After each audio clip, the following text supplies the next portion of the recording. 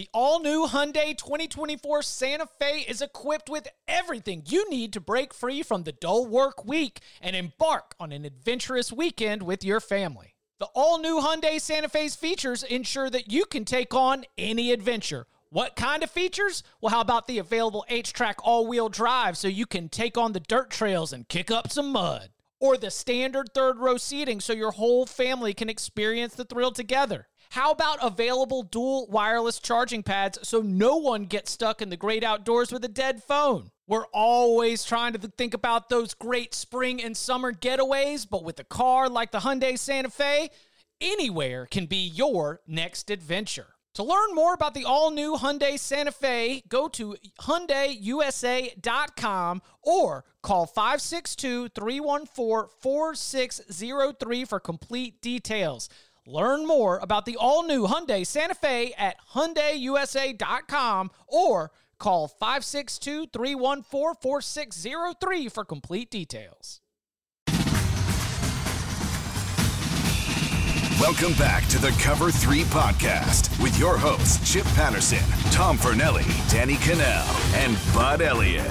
It's your call for the best college football coverage, from National Signing Day to the National Championship and everything in between. CBS Sports presents the Cover 3 Podcast. And welcome back to the Cover 3 Podcast here on CBS Sports. That's Tom Fornelli, that's Bud Elliott, that's Danny Cannell, I'm Chip Patterson. We are winding down our win totals. So, if you have not gotten a chance to listen to any of our previous win totals episodes, we're talking the ACC, Pac-12, Big Ten, Big 12, Notre Dame, BYU, and some choice group of 5 selections from the squad. All of it is available in the feed. It is a great way to get ready for the season. And now it is our final week. We will do the SEC East today. We will do the SEC West later. And then finally, just to get you a little bit ready for the rhythm of the season as it approaches, on Thursday, it will be our first episode of Locks. It will be the win totals lock. So we've given you all these different picks, but sometimes we say, we're not my most confident pick, or I really like this pick. Well, we got to whittle it down. You've got to have your card ready. Win totals locks coming up at the end of the week. Very excited about all of that. We got 7 teams here to tackle. Gentlemen, are y'all ready to count them up? Let's do it.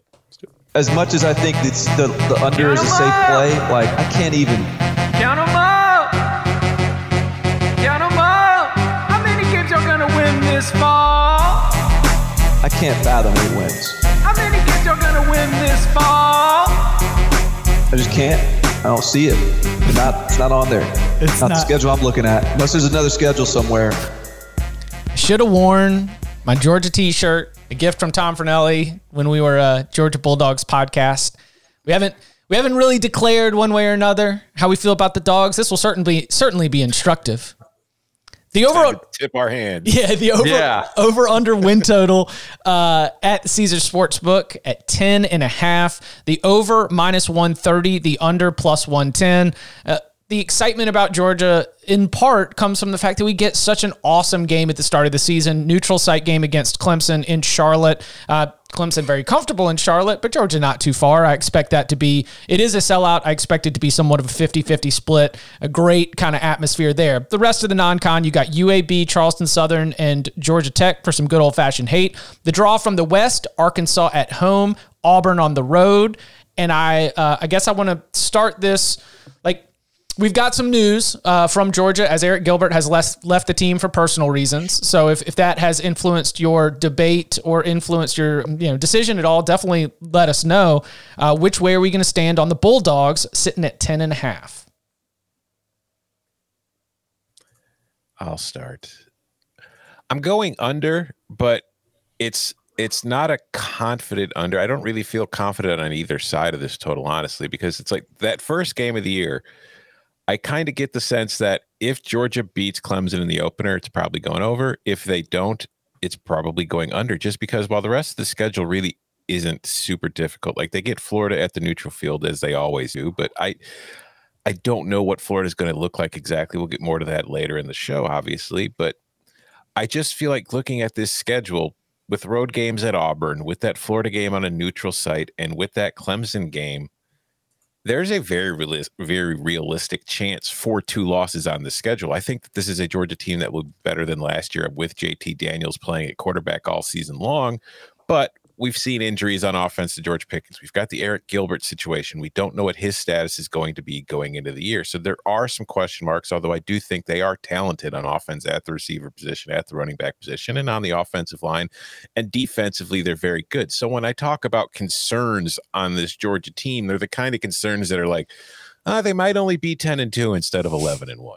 So my numbers push me slightly to the under here, but I don't really have an exceptionally strong feel on either side.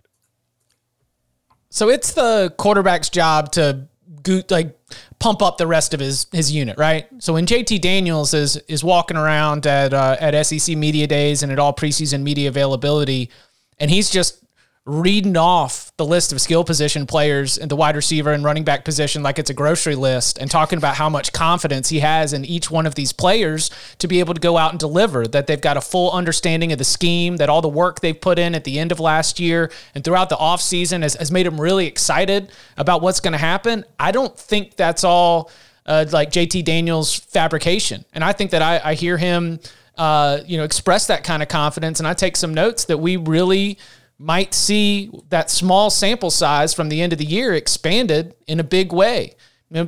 Gilbert's loss could be very significant because he's such a high ceiling talent.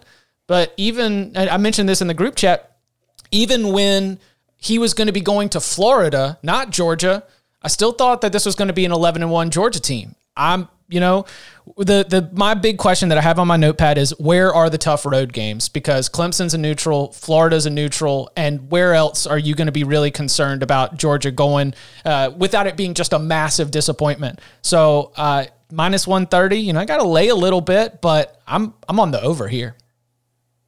So my numbers say under very slightly here, but we got some good iTunes reviews that said, hey, like the win totals pods are supposed to be more about reviewing the conference. So I'm not going to talk about my lines quite as much. I think Chip brought a really good point up about where are the tough road games. I would ID Missouri and Kentucky as teams 3 and 4 in the SEC East for this season, and both of them have to come to Sanford Stadium, right? As far as the games that are quote unquote losable, like maybe at Tennessee, maybe at Georgia Tech, maybe at Auburn, but I really don't feel. And maybe Auburn fans will be mad that I put them in the same category there. As Georgia Tech? As Georgia Tech and Tennessee. Probably deservedly so. Yeah, sure. I would agree. But like those games aren't like 100%, 95% lock type games to me. They're more high 80s, I would say. Maybe Auburn high 70s. There are some concerns I have about this team, though. I'm going to bet the over. Probably not hard. I already have Georgia for the Natty at 10-1, so I feel nice about that number locked in. But they already had their center go down. We'll see if Cedric Van Pan is going to handle him there. I'm a believer in the offensive improvement and a believer in JT Daniels, but I will note that 3 of the 4 teams he played last year when he started to light it up were either really bad defenses or defenses that were absolutely gutted in the case of a good Mississippi State defense that had a bunch of guys out. And so you have to have, I guess, some question there. Like, is he going to do it better against the better defenses? Against Cincinnati, he struggled a little bit. And then he also had some good throws in that game. Eric Gilbert is a question because they were playing him at receiver, and they already lost George Pickens. I do think they have dudes on this team. Marcus Roseme is a guy I've liked a lot out of high school. Apparently, he's come back very strong.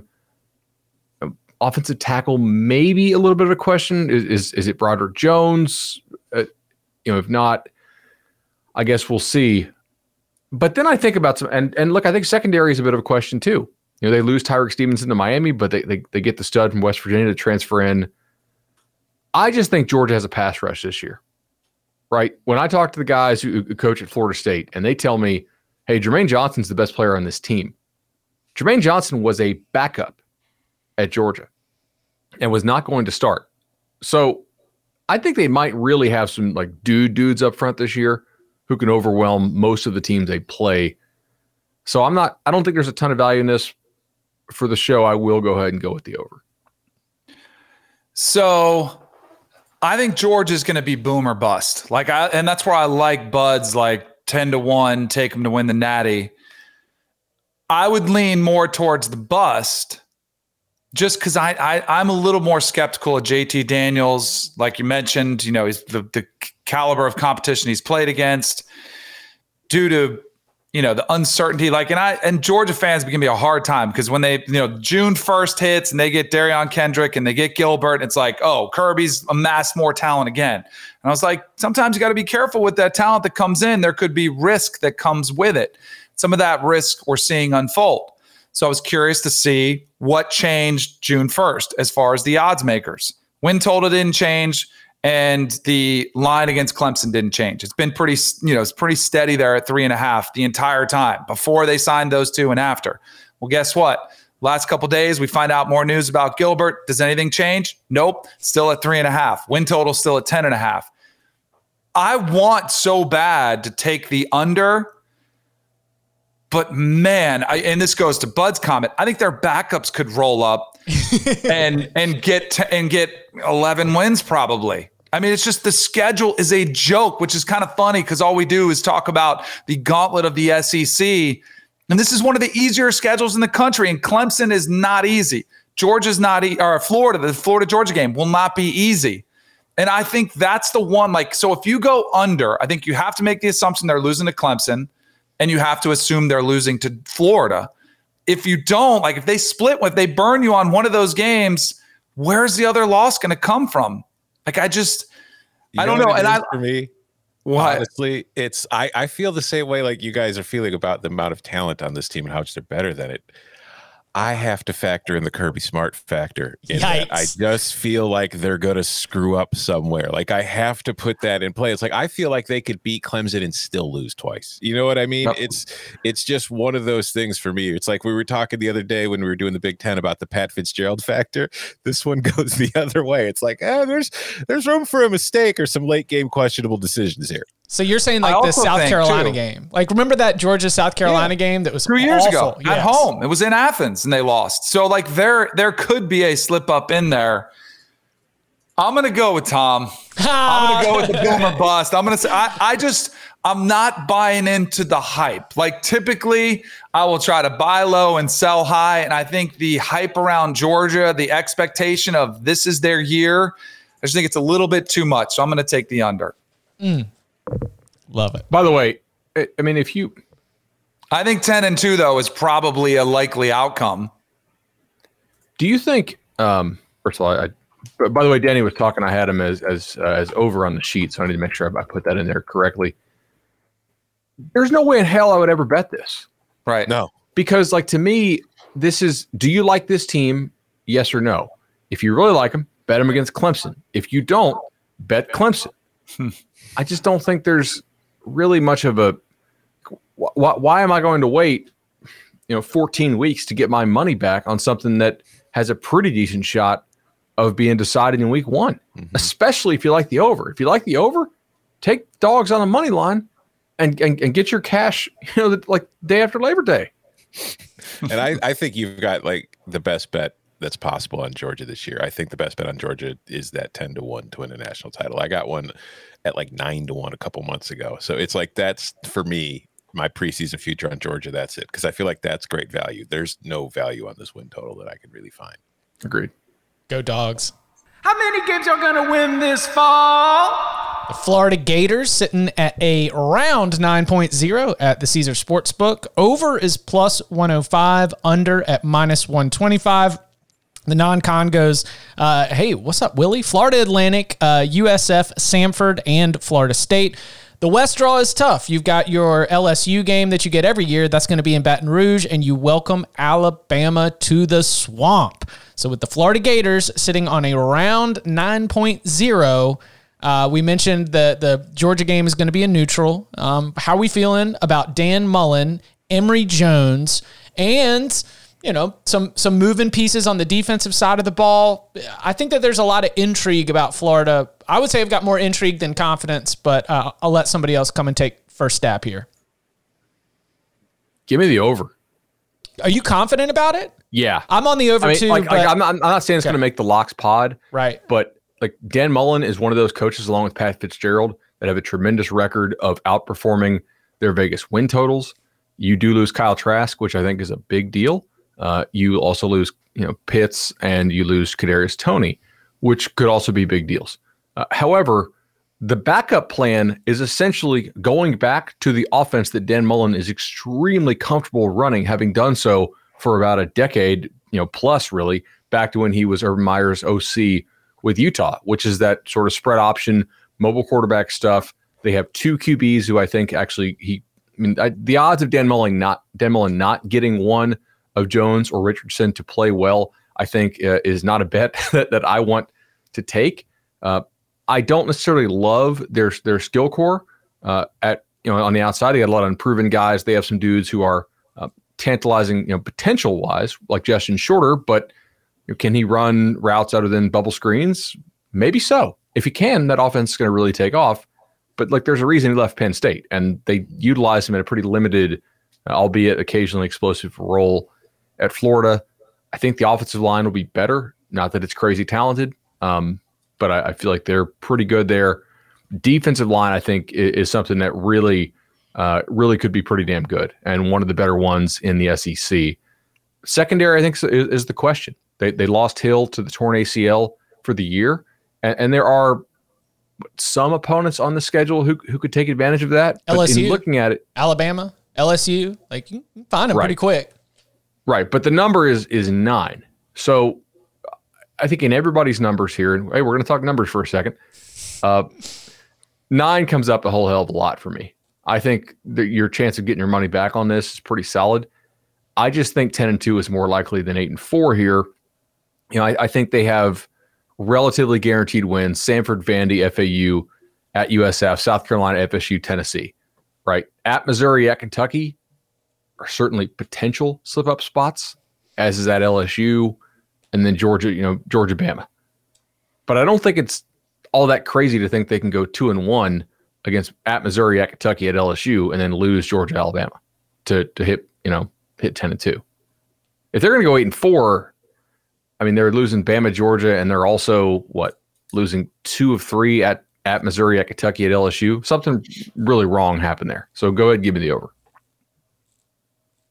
I'm right there with you. I've got pushed over in the notes. I think 9-3 comes up a lot. I am, we'll get to it, but I'm more intimidated by Missouri than I am by Kentucky in that split.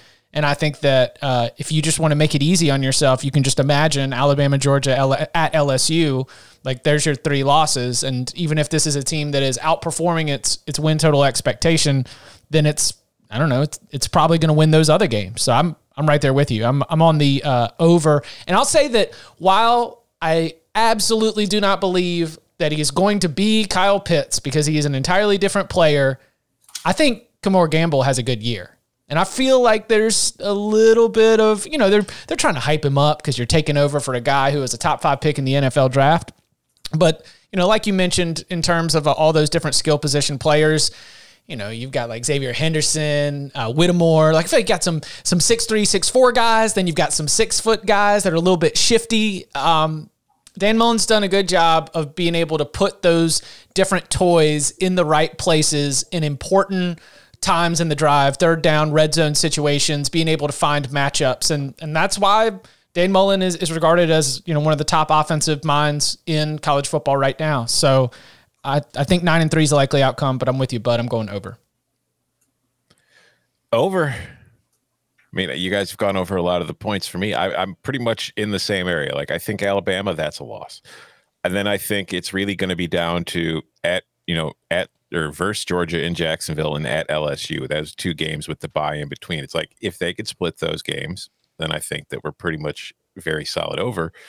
If they don't, then I feel like we're probably going to push, although we could get to an 8-4 depending on how things go at the very end of the season with a couple games at Mizzou and Florida State. But I just think that this is still going to be a very good Florida team. And I know that they're losing Kyle Trask and that they're losing Kyle Pitts, and they lose a lot. But I do think this is a talented team. And I do think, like you mentioned at the very top, but with Dan Mullen, I think that they have a coach who has proven everywhere he's been that he's able to get the most out of the talent that he has, and he's even able to get a little bit more sometimes than the talent that he has. So that gives me more optimism for this team going on a weekly basis against the teams that it's going to be facing on this schedule to be one of the better teams in the country. Like Florida strikes me as a top 10 team this year. And while I think 9-3 is the most likely outcome, I do definitely have 10-2 being ahead of 8-4. So when I look at the Gators, I look at the schedule, I look at this total, I'm more optimistic about them having a double-digit win, kind of win the division season, compete for an SEC title, than being just kind of a run of the mill for Florida 8-4. They were great last year, right? How were they? 8-4. They were awesome. Maybe the most overrated 8-4 team we've seen in the history of football, because we talk about them like they were right there with Alabama, and they were in that game. And I get their losses were really tough. I agree with a lot of what you guys said. I got to take the under. I'm going to be a contrarian here. I'm going to tell you why. Because we all agree Alabama's a loss, right? Yes. Do we agree? So I think the LSU game is really tricky. I don't think they lose to Kentucky. They've 31 straight against Kentucky. They lost one, and they're going to probably start another 31 in a row. They're at a different tier than them. But I think the LSU game in Baton Rouge is going to be tricky for them. I think that's a potential loss. If they lose that one, I'm celebrating my victory already, because I think they lose to Georgia. And then what do we see? The mentality of this program that comes from their head coach. Once we're out of it, like, what's there left to play for? He didn't even, like, Dan Mullen didn't even blink when nobody played against Oklahoma. He's like, we're already on to next year. I think after the Georgia game, they might be on to next year. And it's hard to peg one. I would say Missouri, who they're 2-2 against since Missouri's entered the SEC. I think they're 5-5 historically. I think that's a slip-up game for them where they mail it in. So I'm going to take the under. I do think 9-3 is probably the more likely outcome, but I'm having a really hard time seeing this team as 10-2. You know, like I don't see 10-2 either. So I'm going to kind of take some value here and take the under. So, like, when I think about, because I didn't mention anything about Florida's defense, and I think the difference between Florida and Georgia, you can look at the defense, because for Florida, there's like one player at each level that I'm excited about. Like up on the front, it's Cox. You know, at the linebacker position, it's Miller, and it's Elam on the back end. But then I'm just not as excited about the rest of those. Where you look at Georgia's defense, and outside of the secondary, particularly in the front, you go to the second line, and there's still guys that I'm excited about. So without a doubt, a tier down from there. But I like it, Danny. Going contrarian. Count them up!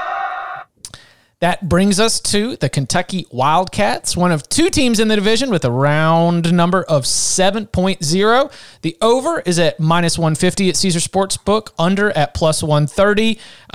The non-con is Alphabet Soup. You go ULM, UTC, NMSU, and then we finish at Louisville. That looks like 3-1 at worst. The West draw at Mississippi State. Then they welcome LSU to Lexington. Which this is an interesting year and an interesting time. We just had, as we're sitting here recording on Monday, Joey Gatewood just left the program. You know, we're looking at, as something that Bud has mentioned a lot on this show, some changeover in offensive philosophy. So how do we think it works out as it's put into place on the field for the Wildcats in 2021? I have no idea. Like, I was texting a little bit about this with you guys yesterday in the group chat. Like, this is one of the more confusing teams for me as far as trying to figure out what it's going to look like and what it's going to do. Because as you mentioned, they just announced that Will Levis will be their starting quarterback. They're changing their philosophy on offense. Levis said at the time when he left Penn State that one of the reasons he wanted to get out of Penn State was that he wanted to go somewhere where they viewed him as a QB who could run instead of a running QB. So that gives you somewhat of an inclination of what Kentucky's plans might be for the position. It's just, I'm also always been of the opinion where it's like, I felt like Levis was the best quarterback at Penn State, but in the back of my mind, it's like, well, if you're right, then shouldn't he have beaten out Sean Clifford by now? And he never did. So I don't know what to expect from Levis. I don't know what to expect from Kentucky's offense. I know that they're going to be tough. I know defensively they're going to be just, you know, they're going to be a pain in your butt. I know that they're going to get after you. I think that offensively, they'll probably be more consistent conservative than they are, straight up, let's air it out and throw the ball all over the place. But I don't know if they're going to be as kind of like 3 yards in a cloud of dusty as they've been forced to be in recent times. So it's like I go through this and I go through the schedule. It's like it's hard to know what's going to happen with this team. I think 7-5, which is where the number is probably the most likely outcome. But I do have concerns, particularly with there's that stretch that starts in October where they go Florida, LSU, and at Georgia. It's a really tough 3 games to have before your bye. Like I would love to have my bye before those games. And the end of the season, things get a little more easy, but it's just if they're beaten up after those 3 games, if they're in bad shape, the season could be one of those positions where, the season starts to slip away from you. It could go bad down the stretch in games that they should be winning. So I'm on 7-5. If I have to take a direction though, and again, 7-5 far and away the most likely outcome in my mind. I think 6-6 is more likely than 8-4. So I have to give a slight lean to the under. So I don't know that 6-6 is more likely than 8-4, but I do know that the juice on the over here is minus $1.50, and the juice to the under is plus $1.30. And so that's not a coin flip. You know what I mean? That like you need to be 60% to break even on minus 150. You need to be what 40 was like 43%, 44ish, yeah. Yeah. So like for me, I'm also going to join Tom with the under here. They kind of traded in below average to try to chase greatness, but there's no guarantee this passing game will actually work. This is the first year this team is actually trying to pass the ball. Now, you get Wan'Dale Robinson as a transfer. You get Derek Rosenthal as a transfer. We already talked about the QB. But there's no guarantee Liam Cohen's offense will actually work here. It could. Defensively, too, like they slipped a little bit last year. I mean, they were playing really good defense under Mark Stoops for a while. Last year they fell outside the top 40 in SP+. And I think FPI had them, fairly similar. Tom, I assume you didn't have them like a top 25 defense still in your stuff. So, but yet, like, they lose some pass rushers. We'll see what happens there. They also lose both their top corners. I could see this team. They're definitely not going to miss a bowl, right? Because to me, they're just like New Mexico State, which was really bad, really bad. UTC, ULM, Vandy. Is that Vandy out south? Is that at South Carolina? Is that 2 guaranteed dubs? No. I don't think it's guaranteed. I mean, like, is the most likely outcome 2-0? I think so, but it's not like necessarily more likely than everything else combined. They could go 1-1 either way. 0-2 is obviously pretty unlikely there, in my opinion. But at Louisville, they could lose. Tennessee at home, I don't think Kentucky is so good that like Tennessee at home is a slam dunk. Missouri at home, kind of coin flippy. Go ahead and give me the under here. I think that what Stoops did is very rational. I just don't know that it's guaranteed to work. And at this point, the price has kind of gotten away. Like if you think about what this opened at, it opened at 6.5 minus $1.67. Mm-hmm. So now we've moved to 7 minus $1.50. So we've only come down 17 cents, but we've gone up a half win. The price of a half win ain't 17 cents, guys. Like the market has beat up on this pretty hard. Give me the under. I'm going to take the over. And it's not a bet I would recommend for all the reasons Bud just laid out as far as how expensive it is to take the over. But for the purposes of our podcast here, and at the end of the year, looking back, saying who had more wins, who had more overs, who had more unders, I'm going to take the over for that one. So I think there's an interesting thing that's unfolding, and it's in the SEC, and I think it's in all of college football, is we're seeing the haves and the have-nots and the have-nots. And really the haves, the richest teams are like the 5 or 6 programs, maybe 7 or 8 if you want to go there. But underneath that, I think there's more parity maybe than there's ever been before. And I think Kentucky's a good example of that. Kentucky was an automatic W for every team in the SEC for a long time. And I think Stoops has actually elevated the program to a place where they're recruiting top 40 classes. They've been way more competitive. They've been able to break the streak against Florida. They've been able to have some nice wins for the program. And I actually think, and I love Eddie Gran. I think he's a very respectable coach. And I think he did Lynn Bowden, when he was a receiver playing quarterback, was maybe one of the more masterful offensive game plans we've seen to get a receiver to put up numbers like he did. But over the course of the last 5 years, their passing offense has averaged 113th. So it can't get much worse. I think this is a league too, where in a game, not a league, but a game now where you have to be able to pass the ball if you want to stay competitive in games. So I actually like the changes that they've made. I'm going to take the over. I just think it's hard to see a 6-6 team. It wouldn't surprise me. I wouldn't recommend this bet, but I'm going to take the over. Go ahead. Oh, sorry. Go ahead, Chip. I'm on the under. I think that at Mississippi State is tricky. You could go 0-2 against the West for division losses. I can really quickly give you Florida, Georgia, and Missouri. I'll have more notes on that Missouri pick here in just a little bit. And if at Louisville at the end of the season ends up being an L, that's 6-6. I agree with you. It's awesome that we are debating whether Kentucky football is going to be 6-6 or 8-4, and that we've got picks on each side of this. So you can compliment the program and you can be interested in the changes that are happening. But as I'm looking at this right now, I think that it is not as much me being down on Kentucky as me just feeling like some of these other teams are in a little bit of a better position. So give me the under 7 as well. So the one thing I want to bring up here, and I totally agree. Yes, it would be very hard for their passing game to get worse. I think there's kind of a similar thing going on at FSU. Danny, we were talking about this last night on Nolecast. It's like, if you go with McKenzie Milton, how much do you sacrifice in the efficiency of the run game? Kentucky's run game has been great. At least relative to their expectations. They've had good offensive line play. Chris Rodriguez is a really good back. But how much of it was because they were playing essentially a running back at quarterback in Terry Wilson or Lynn Bowden or a couple other guys for him? Even Joey Gatewood, to an extent, is not a great thrower. He's more of like a battering ram type. How good is this run game if with Will in there? We don't know. It's not that he can't move. It's just he's not somebody that really is going to scare the defense running. Like the increase in efficiency in the pass game had better offset the decrease in efficiency in the run game if there is one. And I don't know. Like, their leading receiver last year had 473 yards. Nobody else had more than 200. So there's some growth there. How many games y'all gonna win this fall? Coming up on the other side, we turn our attention to the Alpha Nerd and some first-year head coaches at Tennessee, South Carolina, and Vanderbilt next. Selling a little or a lot?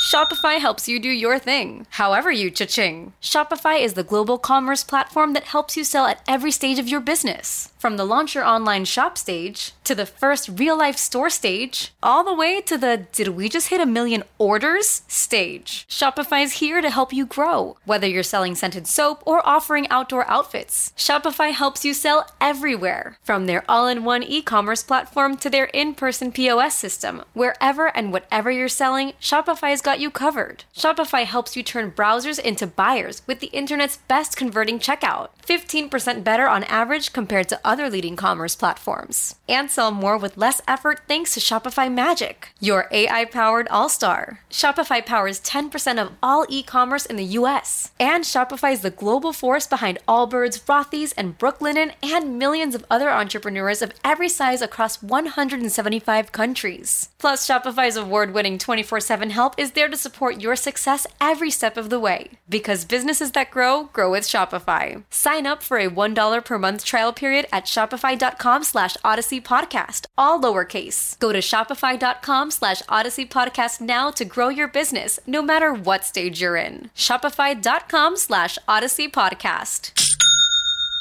Your fever is high and the pressure to log in at work is too. But when you finally decide to take care of you, there's Instacart. Just because that one perfect coworker of yours is attending all meetings, camera on while she's sneezing, coughing, and aching, doesn't mean you have to do the same. Take it from us. Trying to stay on top of things will only get you further behind. Instead, get everything from tissues and teas to cough suppressants and comforting soups delivered through Instacart in as fast as 30 minutes. If anyone needs anything, they can just redirect their questions to that one perfect coworker of yours. Hey, Cover 3 listeners, I wanted to let you know about what's on CBS Sports HQ. As always, CBS Sports HQ is the network to start your sports news day at 8 a.m. Eastern with Morning Buzz. It's an hour of highlights, news, and all the days need to know. Then you can come back later, or just leave us on all day, at 6 p.m., where we break down all the night's action and release dozens of picks from the best analysts and cappers in the sports world. Now, how do you watch CBS Sports HQ? It's easy. Go to your Roku, Apple TV, Fire TV, or really any connected TVs and look for that CBS Sports app. Fire up the CBS Sports app and check out HQ. It is the only 24/7 free sports streaming network. We'll be on a little bit later today. Jam-packed, 2 blocks, AP Top 25, overrated, underrated, overrated, underrated. You know how we do. CBSSportsHQ.com on your desktop, CBS Sports app on the Roku, Apple TV, Fire TV, or most connected TVs. You'll see us, and you'll be a smarter sports fan for it. How many games are going to win this fall? The Missouri Tigers over-under win total set at 7.0 at the Caesars Sportsbook, over at -130, under at +110. The non-con fire up chips, Central Michigan, Southeastern Missouri State at Boston College and North Texas.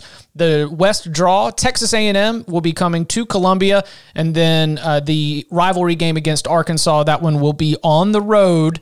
Alpha Nerd had a pretty exciting first year, seems to have his quarterback in Connor Bazelak. So, as we're trying to position how we think the SEC East is going to be, I'm curious to hear how you think Missouri's conference record will turn out and how that might influence your pick. So where are we at with Missouri? Are we going to be in like a promo video again? Like a hype video for Mizzou this season? Maybe we will be. I'm going over. I look at this team and kind of what you were talking about when we were talking about Kentucky, Danny. Like, it's Georgia and Florida at the top of the division. And then after that, I think that there's a lot of room for all these teams to maneuver. And I look around and I have questions about Kentucky because I'm not 100% sure what that offense is going to look like and where there's going to be an adjustment. I look at Tennessee with a new coach and you worry about there's going to be adjustment. South Carolina, new coach. Vanderbilt, new coach. Like, Missouri is a team that last season gave us reasons to be optimistic about where that program was going, especially considering where we had been feeling about it before the season started. So I look at Mizzou and I think that this is a team that could capitalize on a lot of question marks throughout the rest of that division besides Florida and Georgia again. And I think that Connor Bazelak at quarterback gives them a very solid floor. I thought that he wasn't amazing last year, but for a freshman, I thought he was impressive. I thought he showed good poise, good decision-making, and the kind of stuff that you kind of want to see from a young quarterback. And I think that he has a chance to improve. I think that the receiver position, it's not loaded, but I do think they got Mookie Cooper in, a transfer from Ohio State who's from the St. Louis area. He was one of the higher rated players in his recruiting class, who, as a lot of receivers who end up going to Ohio State find out, there's not an easy path to the playing field. But I think coming back to Mizzou, getting him on the field, I think he's a very talented player, and he's the kind of guy that could do a lot of things for them offensively. I think defensively, they've got to do defensive coordinator this year. It could be different. I think that, one of the things about that Mizzou defense last year is they played a lot of man defense, like a lot of man, much more man than you typically see on a regular basis for most teams. And I wonder if moving more to a balanced approach could help them there, or if maybe it'll hurt, because they play a lot of man, but they weren't terrible at it. But I just think this is a good team that has a chance to take advantage of its schedule too, mostly because I think that Kentucky game on the road is a tough game early, but the rest of it, Central Michigan should be a win. Southeast Missouri should be a win. I think Missouri's better than Boston College, even going on the road. I give them that win. I think Tennessee at home is a win. North Texas at home is a win. The Aggies, no. But Vandy on the road, winnable. Georgia on the road, no chance. South Carolina has to come to Mizzou. Florida has to come to Mizzou. And then Arkansas is your other road game. I could see this team getting to 8 wins pretty, not easily, but very realistically. So I'm on the over here. I will be joining you on that over. And as I was breaking it down, I was trying to think about Missouri, Kentucky. They're both sitting there in the same kind of area, and you're trying to figure it out. It's like, what happened last year? Well, last year, Kentucky went to Missouri as a 3.5 point favorite and got outgained by 276 yards. And it wasn't like it was like a turnover thing. Kentucky turned the ball over once. Missouri didn't turn over the ball at all, but Missouri absolutely kicked Kentucky's ass. And there's a lot of changeover, obviously, that we just discussed with Kentucky earlier in the show. But as we start to see who's got the leg up on another division rival, it's not my only data point there, but it was a data point for me to consider. I've got a lot of excitement in the Connor Bazelak, Eli Drinkwitz, former offensive coordinator, somebody who's great in job interviews and great on the chalkboard, great on all of his pregame calls with the analysts. Everyone loves Eli Drinkwitz and consider me among the fans of Coach Drink. And I think they bring back a lot at the wide receiver position. Losing Larry Roundtree is probably a little bit more of a name than necessarily like, oh my gosh, how are they going to replace him? We just got used to him because he was around for so long, putting up good, 100-yard games in SEC play. So I think that it could be 4-0 in non-con. I agree that if I'm going to count it, I should probably count it as 3-1 because going to Chestnut Hill could be tricky. I think it's 1-1 versus the West. And I think that their position of advantage against the rest of the division has this going over. I'm not even considering it push insurance. I think this is an 8-4 team.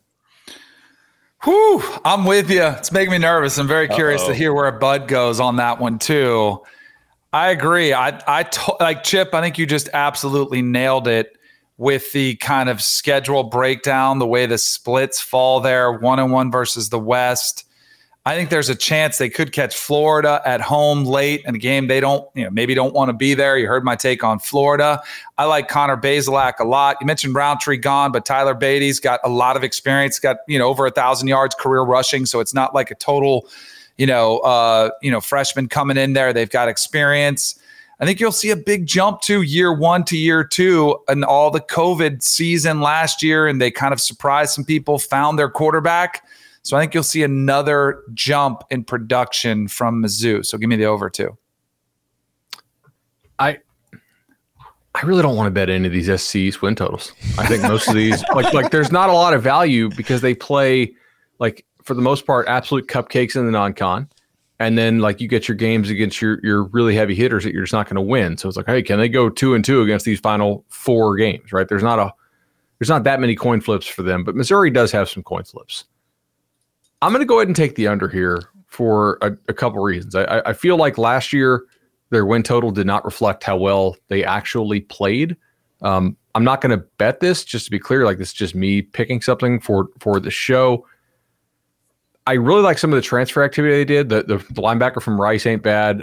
Caleb Evans, the corner they got from Tulsa, is actually a really good player. I know a bunch of other coaches were a little kind of envious that they were able, to get him. I do think Bazelak's a good QB, and I think Drinkwitz is a really good head coach.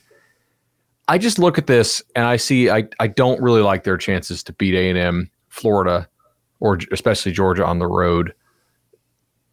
Tennessee, I have Missouri favored in that game, but not by 10.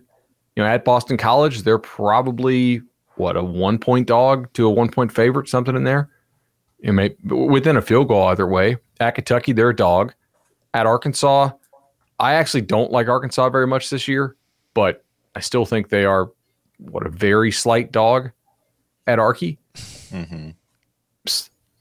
I think we're all getting our money back on this one. Right, come Christmas, they'll pay it out and be like, oh, hey, they went 7-5. I just don't want to pay the -130 juice to the over. So go ahead and give me the, +110 to the under very slightly. See, you weren't aggressive enough to make a hater highlight reel there. That was very smart. I don't hate this team. I like this team. I just don't like the price. And we love that they listen because we appreciate all of our listeners. So before we move on to the next team, though. I want to play a game with you guys because I mentioned earlier how much man defense Mizzou played. I just looked it up.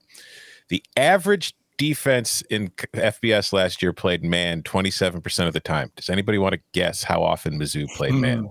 40. Incorrect. Oh. Wait, run it by me again? Average is 27. Average FBS defense played man 27% of the time last year on defense. How often was Mizzou in man? So I think you got all these G5 teams that don't get any athletes on defense that really skew this down, right? Because they just can't play man. I don't know. What's the number one team? Mizzou. They're the number one team in playing man coverage. And by the way, the 4 teams that played man the least, all Power 5 teams. But go ahead. Really? Yeah. It was Iowa, Iowa State, West Virginia, and Northwestern. They all played man the least often. But here, I'll just instead of wasting time, 60%. I don't know. Closer like 55%. than Chip. The average was 27%. Mizzou played in man coverage 68.6% of the time. Rounded up. Nice. So 40% above league or country average. On their schedule, though, who scares you? Like if you're Mizzou and you're lining up in man, I mean, clearly Georgia, Florida, A&M, who I think we would all peg as losses anyway. But anybody else, talent-wise, do they really strike fear in you that they're just going to shred you if you play man? Probably not. Boston College can chuck it around a lot. If you got the guys to play man, I think that's a good strategy against Tennessee and Arkansas. But they basically run the same offense, and if you play a lot of man and they can find somebody who should not be playing man. We saw it they run that Art Briles system. Like they're so wide out, like they're so spread wide. You know, Tennessee beat them pretty bad last year, right? And try to like that. There's some teams that could hurt them if they decide to play that much man again. I'd be more. We could see, but I don't think Texas A&M beats you by chucking it down the field and beating you in man coverage. I think Tennessee beats it just by having bigger and better dudes at the line of scrimmage. Not Tennessee. Did I say Tennessee? Texas A&M. Like I'd be more scared of the Boston College angle of that probably than Texas A&M. But I think Texas A&M wins that game anyway, as we mentioned. I think Chip is mostly right there. I will say, just having watched Jimbo for a while, his teams seem to struggle sometimes against teams that want to play a lot of zone because like they're primarily like a progression system. And so you can kind of game them into some of the check down stuff and then get them into kind of red zone roulette. They don't really push the ball explosively against zone. Against man, they do. Like they'll post alert cover 4 and stuff like that. But for the most part, you can kind of game them into some of the dumps and stuff and then take your chances in the red zone. The lesser teams that used to play them in man in the SEC would get hit. Those are the games where the offense is giving the fans like, oh, here we go. Yeah. And then all of a sudden you level up a little bit. Interesting. Count them out. Year 1 of Josh Heupel in Knoxville with the Tennessee Volunteers. Over under win total at Caesars Sportsbook set at 6. 6.0. Over at plus 110, minus 130 to the under. The non-con is Bowling Green, Tennessee Tech, Pitt, and South Alabama. The draw from the West includes Ole Miss coming to Neyland Stadium. And on the third Saturday in October, that game against the Crimson Tide will be in Tuscaloosa. So, year 1, we've got a lot of turnover, some stars left, some really important players left. So, the Vols are going to be trying to be really entertaining. We're trying to chuck it around. We're trying to score and score often. And does this lead to a bowl season? Because if you're taking the over here, even thinking on a push insurance, then you think Tennessee is bowling. Is Tennessee bowling in 2021? And recruiting allegations notwithstanding, I don't know about bowl bans or anything like that. But if, these things have not been decided yet, do you think that Tennessee will be in the postseason this fall? No. I'll take the under. I just think you look at the mass exodus of quality players. I mean, how hard is it going to be for Volunteer fans to watch 2020 just tearing it up for Alabama this year and to watch their running, go watch Oklahoma all year. You're going to see key contributors that were at Tennessee that have left the program. I just think this is going to be one of those wash years for Tennessee. And I think even their fans know it. But we'll see how long that kind of rationale plays out, because I think this will be a bottom out year for Josh Heupel and the Tennessee Volunteers. I think it's going to be a rough one. So I'm going to take the under. I think quarterback's going to be a massive problem too. I just don't for what they want to do. I don't know if they have the right guys, plural, because it's a crowded quarterback room, to execute the offense they want to run. Yeah, I'm with you. I think that they could get to a bowl. I mean, the total's at 6. I think they do go bowling just barely, But if I have to bet one side here, I'm going to take the under before I take the over. And kind of like what you just mentioned, Eddie, for me, it comes down to the quarterback situation. Do we know who the starter is? Has there been any inkling? I know there's Milton. I know there's Harrison Bailey. I know there's Hendon Hooker. It's just none of these guys really give me a ton of confidence whoever wins the job. Like, I was very high on Joe Milton at Michigan going into last season. And maybe just with the COVID year and everything, his play was a result of like just messed up practice situations and all that kind of stuff. And maybe with a full off season to prepare for the season, he's able to live up to the, some of the potential that I see in him. But until he does it, it's hard for me to have faith in it. So when I look at the schedule and I look at this team and I look at the expectations for them, I just feel like 6-6, 5-7 is where Tennessee is destined to be in 2021. Under. I've got Pitt as a loss. So you got 3 non-con wins. You feel real good about yourself. That'll be awesome. Love to see Bowling Green on that schedule. I think Ole Miss and at Alabama are both losses. So can you beat 3 division opponents? I don't know. And if my answer is I don't know about 3, then I should not feel confident about beating 4 division opponents. And the total lack of confidence in Tennessee getting 4 wins against SEC East teams is what has me feeling pretty good about going under here. Though I agree that a 6-6 season, I think, should be celebrated, and a 5-7 season probably shouldn't be the markings that everything is going horribly. Now, if the bottom falls out, now we got some real concerns, but it feels like a high number for everything that has gone on from a personnel perspective, from the changeover at head coach. I think that 5-7 much more likely than 7-5. I'm also on the under. So you guys just laid out all the reasons why I bet this under in May, and I will do it again. It is absolutely under for me. Now, I actually have reasonable confidence that they're going to get okay quarterback play just because of the number of names they have in that room. And this is a very QB friendly system. We see guys go there. Look at Kendall Briles has gone twice and installed it both at FSU and Arkansas, and it was very much workable in week 1.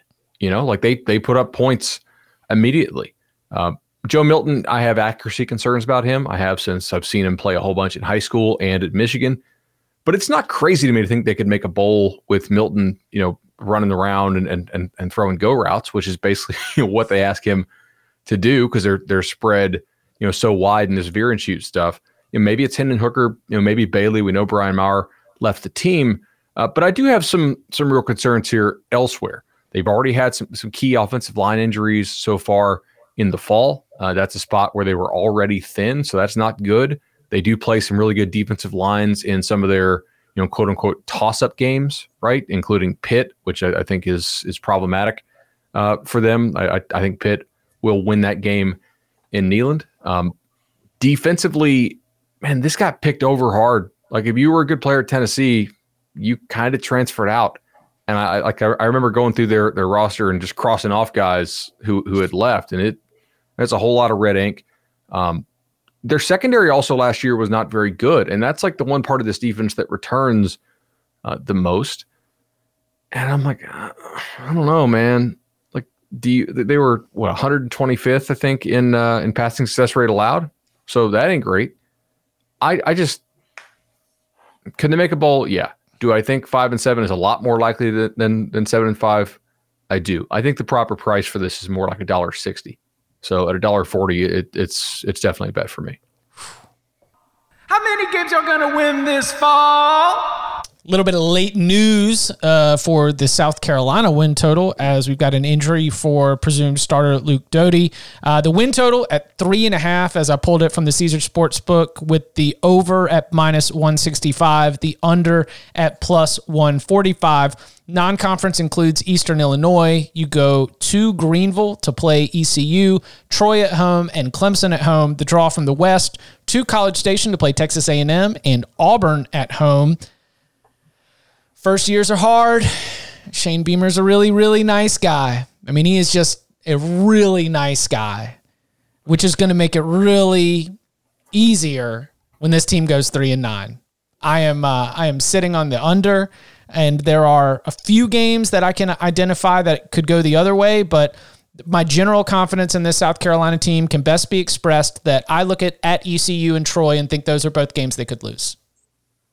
I don't think they'll lose, but if they end up going 2-2, 1-3 in the non-con, I wouldn't be totally surprised. And I do not find many teams in conference play where I think that they're going to have a definite advantage. So I think that when I get to 3-9, it obviously includes more of that at ECU Troy situation, but I'm on the under. The Doty thing pisses me off. I mean, it really sucks. This is one that I bet the over pretty hard on back in May. I got it at minus $1.30, minus $1.35. Now you got to lay $1.65, and the starting quarterback is hurt. Foot sprain, some ligament stuff. Probably, a month, which means that East Carolina game is game. They're absolutely not locks to beat East Carolina. I think this will be the best East Carolina team we've seen in a while. The Troy game is also not a lock. I think Troy is an improved football team. If you listen to the last episode where we gave out Troy as a team to take over, Kentucky at home, certainly winnable. At Tennessee, kind of coin flippy, but I do have Tennessee slightly favored in that. For the show, I guess at that price. Are you going to stick with it? Well, the thing is, I'm absolutely going, as soon as we got this show, and we're not supposed to do this anymore according to the iTunes reviews, there's a 4 plus 115 to the under that I'm going to go out and hit, and then hope they land on 4. And so I win my over 3.5, and I push my 4. But I'm too exposed on this over right now, so I need to kind of unload some risk. I just don't I think they're good along the lines of scrimmage, actually, which is kind of surprising for a team like South Carolina. But there's a lot of tricky games here that I don't really love them in now if they don't have, can Doty run around? That's a big part of his game, is his mobility. I'm going to stick with the over 3.5 because I think he'll be back. But damn, man, I'm saying that there's no way in hell I would bet over 3.5 right now at this price. I also don't want the under. I'm going over. I understand where the ECU and the Troy. I do think that those aren't gimmies by any means, at least not in the traditional sense that you would think an SEC team playing East Carolina and Troy should be wins. But I do think they're going to win those games more often than not, though I do agree with you. But the Doty thing really kind of they're going to beat, or they should beat Eastern Illinois with or without Doty. But the road trip to ECU now with the Doty question, if he plays, I think they win that game. If he's limited or he's not even back yet, that game becomes a lot trickier to me. But I kind of agree with you as far as the trenches. I think this team is good on the offensive line. I think the front seven, they're good in the defensive line, and they've got a lot of experience in the front seven of that defense. The secondary is going to, I'm not super confident in, but I do think they can win their 3 non-conference games. And then the question becomes can you nip one in conference play? And I do see some opportunities to do that. Kentucky at home is winnable. Vandy at home is winnable. Tennessee on the road, it's winnable. There are 3 games that I look at in the conference where I say this team can get one of those. I don't think they're going to be a good team. I don't think they're going to really flirt with a bowl game, but I think they can get to 4 wins. So I'm going to go over. I'm going to go over too. I think you have a pretty safe floor, which sounds kind of crazy, but I think you got to remember too, last year was COVID, right? It was bad. I think this is one of those teams that threw in the towel. Coach gets fired, next day, a couple players opt out. That's a mentality that creeps in, and clearly it was just headed the wrong direction. But before that, Will Muschamp's worst year was 4 wins the year before. They're typically, 5, 6, and then before that, they had the program rolling. I still think they'll be able to lean on the East Carolina, the Troy, the Sun Belt teams.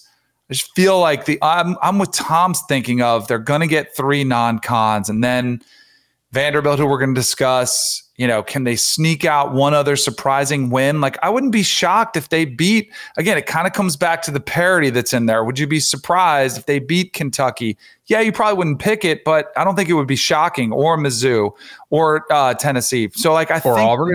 I mean, seriously, like there would be another win that's in there that you wouldn't be floored by. So I think this is one of those things. Again, Georgia, I'm looking to sell kind of high. I think this is the time to buy South Carolina when the people have just kind of thrown them out with the garbage. And I think they'll be better than they were last year. I don't think they're going to be great, but I feel like 4 wins is kind of where I expect them to be. And I think 5th would kind of be where I would lean as opposed to a 3-9. They could look really smart for taking Jason Brown from St. Bonaventure, or excuse me, from St. Francis, the QB transfer, as opposed to having to start a true freshman. I know they're really from Last Chance U. Yes, correct. Also, there's this pass rusher they got from Georgia State, a dude who's bulked up a ton. I think he was a safety coming out of high school. His name is Jordan Strachan, and like he's been killing it for them so far in camp. So I'm pretty excited to see them. When you talk about how they are on the defensive front, do we attribute that like as he's on the way out? Is that like the Muschamp effect? Like, congratulations, you took over a roster that's been coached and developed by Coach Boom, which means that the players that are still there are going to be able to have a somewhat high floor, especially defensively up front. Possibly. I also think they got like a lot of seniors on that front 7, which I think is big for them when it comes to some of those games that are more winnable than not. Count them out! And we bring the SEC East to a close with Clark Lee and the Vanderbilt Commodores. Over-under win total set at 3.0 at the Caesar Sportsbook. Over -140, the under +120. Non-conference has East Tennessee State, UConn, and Stanford at home, and then a road trip to face Steve Addazio and Colorado State. The draw from the West Division is both Mississippis. You go to Ole Miss, and you welcome Mississippi State to Nashville. So as Barton Simmons has his eyes on the present and on the future and on roster management and roster construction, just being that Swiss Army knife, that sounding board for the building of this program, just a couple of NBA boys, Nashville natives, building up the Commodores. Does year 1 start with less than 3 wins, 3 wins, more than 3 wins? What are we doing with the over-under win total? It's an over for me. Yes.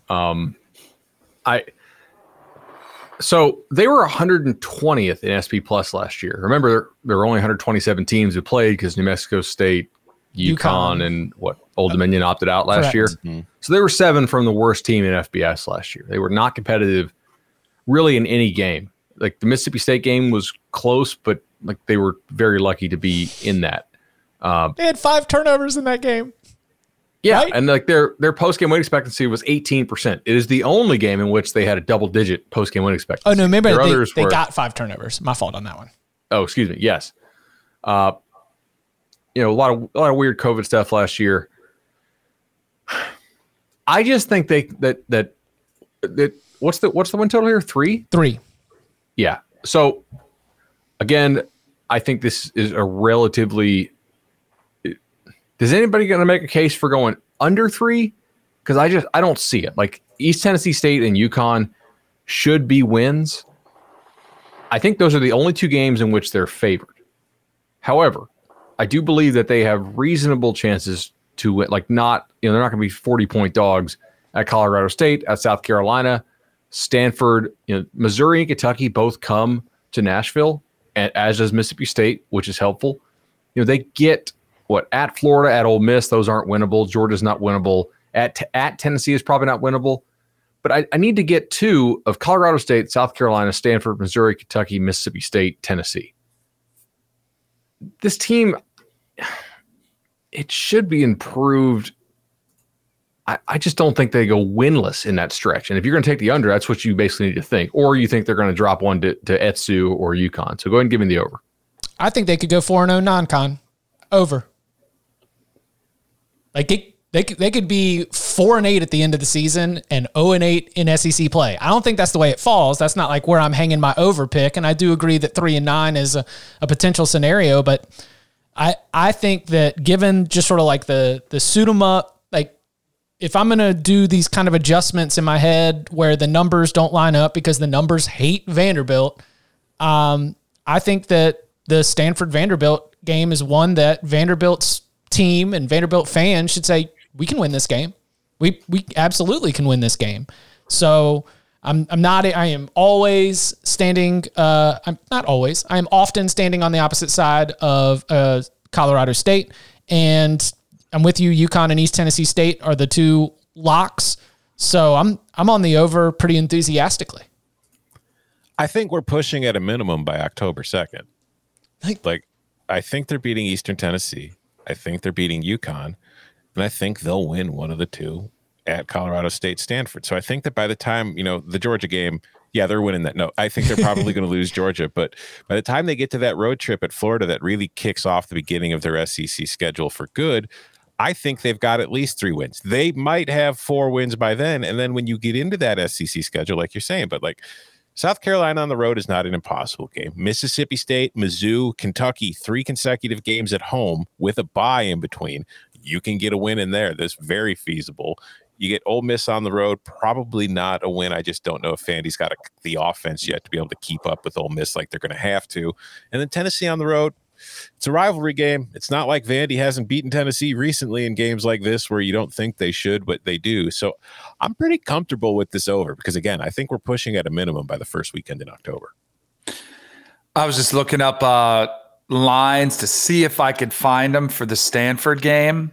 And I saw Vanderbilt was a 1.5-point favorite. And I was like, ooh, where's that one? And it was the baseball College World Series line. That was an old one. So, but I think that game will be one of the more fascinating games here for their season. Because I do think they start off 2-0. I think the UConn game is a win. So there's 3. I think this one could be the one that puts you for the over. There's no way I'm going to make it on some Vanderbilt promotional highlight video and take the under because our guy Barton would say, go check them out, see if they're fading us, see what's happening. There's no way. I'm buying into the Clark Lee regime and the new investment and the football mentality that they're selling at Vanderbilt. So I don't know. I do think it comes down to the Stanford game, but it's in Nashville. I think this will be... Oh, Stanford's a body clock all-star team. I mean, how many times have we at the end of the season been like, oh, that didn't count. It was 10 a.m. for the Stanford team. We need to now factor that in as a reason to bet against Stanford. Yes. So I'll take the over as well. Yeah, that's one thing, Barton. I don't know what kind of power you have there, but that's an 8 p.m. Eastern start or 7 p.m. local start. You guys need to get that earlier in the day. That should be 11 a.m. Nashville time. It's okay because I'm sure that David Shaw has already changed up their sleeping patterns or whatever in whatever sports science they've got right there. So there you go, Barton. You've allowed us to continue to use your voice in the intro, and we've got you with 4 piping hot overs here in the SEC East win totals episode. You can follow him on Twitter at Tom Fornelli. You can follow him at Bud Elliott 3. You can follow him at Danny Cannell. You can follow me at Chip_Patterson. Gentlemen, thank you very much. Thank you.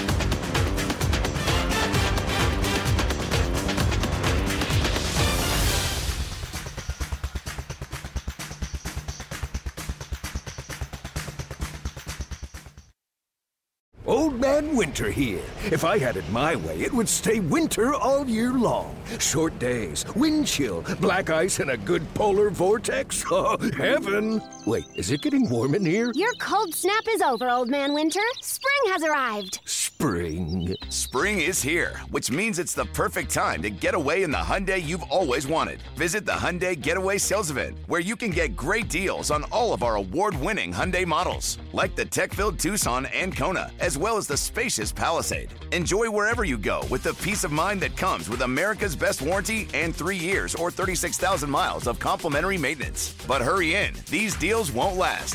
Add more joy to your journey at the Hyundai Getaway Sales Event.